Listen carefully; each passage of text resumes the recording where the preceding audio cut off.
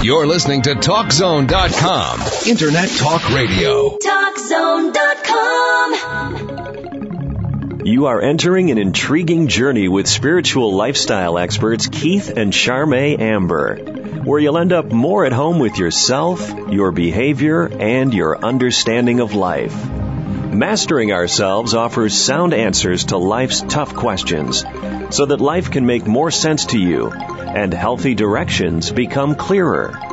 Keith and Charmaine bring you over 80 years of seasoned experience. They pursue truth and insights that are neither left nor right, but spiritually sound and centered, and can be used as a spiritual compass to help you on your path.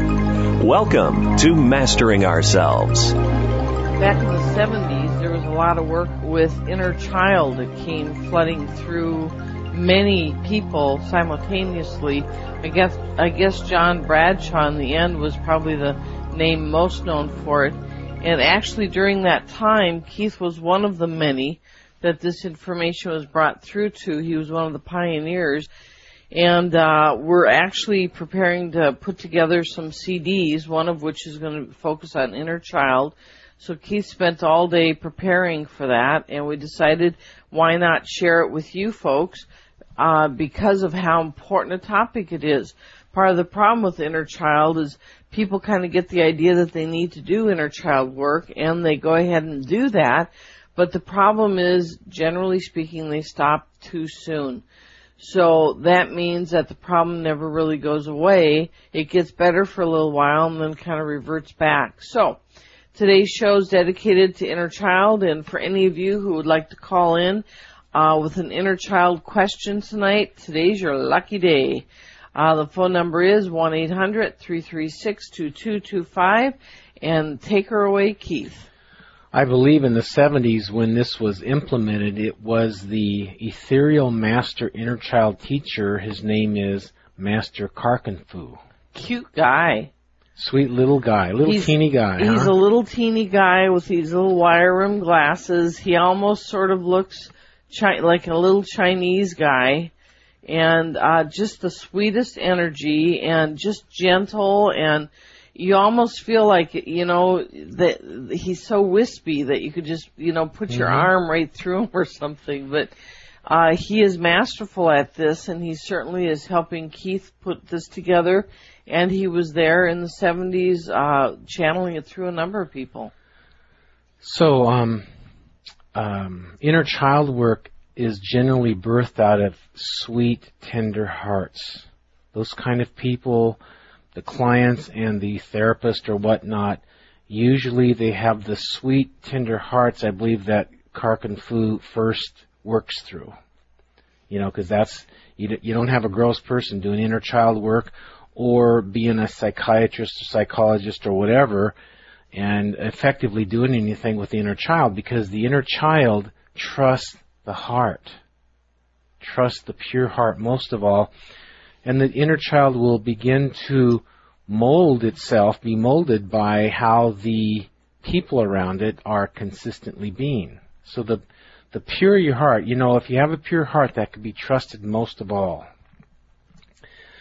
So generally, the inner child is who you were before it wasn't okay to be yourself when you were growing up. That part stayed dysfunctionally stuck, psychologically unsound, in that unresolved, unhealed rut, while another part of you grew up and survived. Yet still not healed, still not whole. I believe that your first and primary relationship is supposed to be with yourself. A little deeper into yourself, and there's the inner child. The more and more you go into yourself even further, you begin to realize your own God self, who knows what you're all about, where you're ultimately going, and when and where and how to do what. That's nice to be in touch with that, isn't it? So that's all inside of you. After this has a good, reasonable footing, is an ideal time to begin relationships and intimacy as they will naturally occur. Notice I say after you get somewhere with your inner child and with your higher, truer, deeper God self. The true you. You get going with you reasonably good footing, then is an appropriate time to start relationships and intimacy as they are naturally occurring. You then have the stability and perspective to constructively deal with and weather the inevitable ups and downs that automatically come with relationship dynamics. Even if part of you believes it can't be without the other, or gets jealous or possessive, you'll be able to center yourself and get a hold of yourself. You're listening to Mastering Ourselves with Keith and Charmaine Amber, your spiritual lifestyle experts with sound answers to life's tough questions, Monday through Saturday, 7 p.m. Pacific, 10 p.m. Eastern, right here on CRN. For those of you who've just joined us, we're talking inner child tonight. And for those of you who'd like to call in with an inner child question, please give us a call, 1-800-336-2225. The most common inner child dysfunctional symptom that shows up in adults is in relationship disorders. Like when a well-intended, high hopes marriage goes bust in a heartbreaking divorce. But you'll find same problems in the relationships before that marriage usually, and the same problems in relationships after that marriage. Same core problem in you, in your inner child, in a stuck core dysfunctional pattern. Like a psychological tape replaying the same loop over and over, the same play, the same scenes, just different partners. And this goes on until it's fixed. It goes on endlessly. So, it's worth getting that fixed because it's a merry-go-round, ups and downs, and getting hurt and really not wanting to and all that. Suffering. Yeah, it's just, it doesn't have to be. It takes work, though. Anything really valuable seems to take work. Don't you just wish? There are people that come into this world and think, the whole thing is to have fun. And they don't realize that it's called the Earth School. Whoops. And pleasure and fun is a byproduct of living your life right. You don't get so many out of left field, a left hook that just clocks your plow. So we're learning how to get ahead of the game, get ahead of the curve, and get thriving with how life is designed to be. So, are we tired of it enough to change it? Do we even believe anymore that it's possible to change? Is this mess really a lock-on, immovable reflection of me or my situation that I'm in? This always relationship that just never gets out of the mud or the struggle. Well, the solution requires you to wholesomely reinvent your childhood and re-raise your inner child from a place of more and more continuous wholeness, continuous caring love, continuous interaction, playing, and inner communicating. The most common failing point in re-raising one's inner child comes from the lack of persistence. 2 to 6 months usually begins to make a lasting impact. More is always better.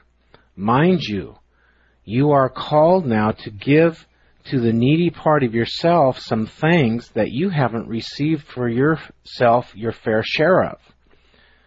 This can build a grudge of resentment if you don't manage it. Love yourself, love your inner child. Love your inner child, love yourself. You are each a part of the same soul and in the same person. So what's good for one of you is good for both, and what's good for the other one is good for you. To win, it only works that each one is for both, and both are for each one, or the common phrase basically, all for one and one for all. You are, so to speak, connected at the hip. You need each other. When your inner child is raised sufficiently, there is a core shift, and what organically sprouts from within yourself can be new and better, well-functioning relationships, new and better talents, new and better parts of your personality growing, new and better home shifts, career shifts, aptitude increase, new and better desires, social finesse, and fulfillment, etc. You're listening to Mastering Ourselves with Keith and Charmaine Amber, your spiritual lifestyle experts helping humanity wake up one show at a time, Monday through Saturday, 7 p.m. Pacific, 10 p.m. Eastern, right here on CRN. We're talking today about the inner child and how you too can work through inner child and begin to get really rich, fulfilling relationships. If you have an inner child question of your own, give us a call, 1-800-336-2225. This begets a new renaissance of your very essence. Oh my, what a wonderful place in this world you are beginning to be. The thing you got to do first, though, is you got to segregate out of codependency, where there is a clear separation between the adult you and the inner child, the person, the child that you were. And so the child needs a strong, clear, present parent, not a sympathetic, mushy friend. And that's an important thing.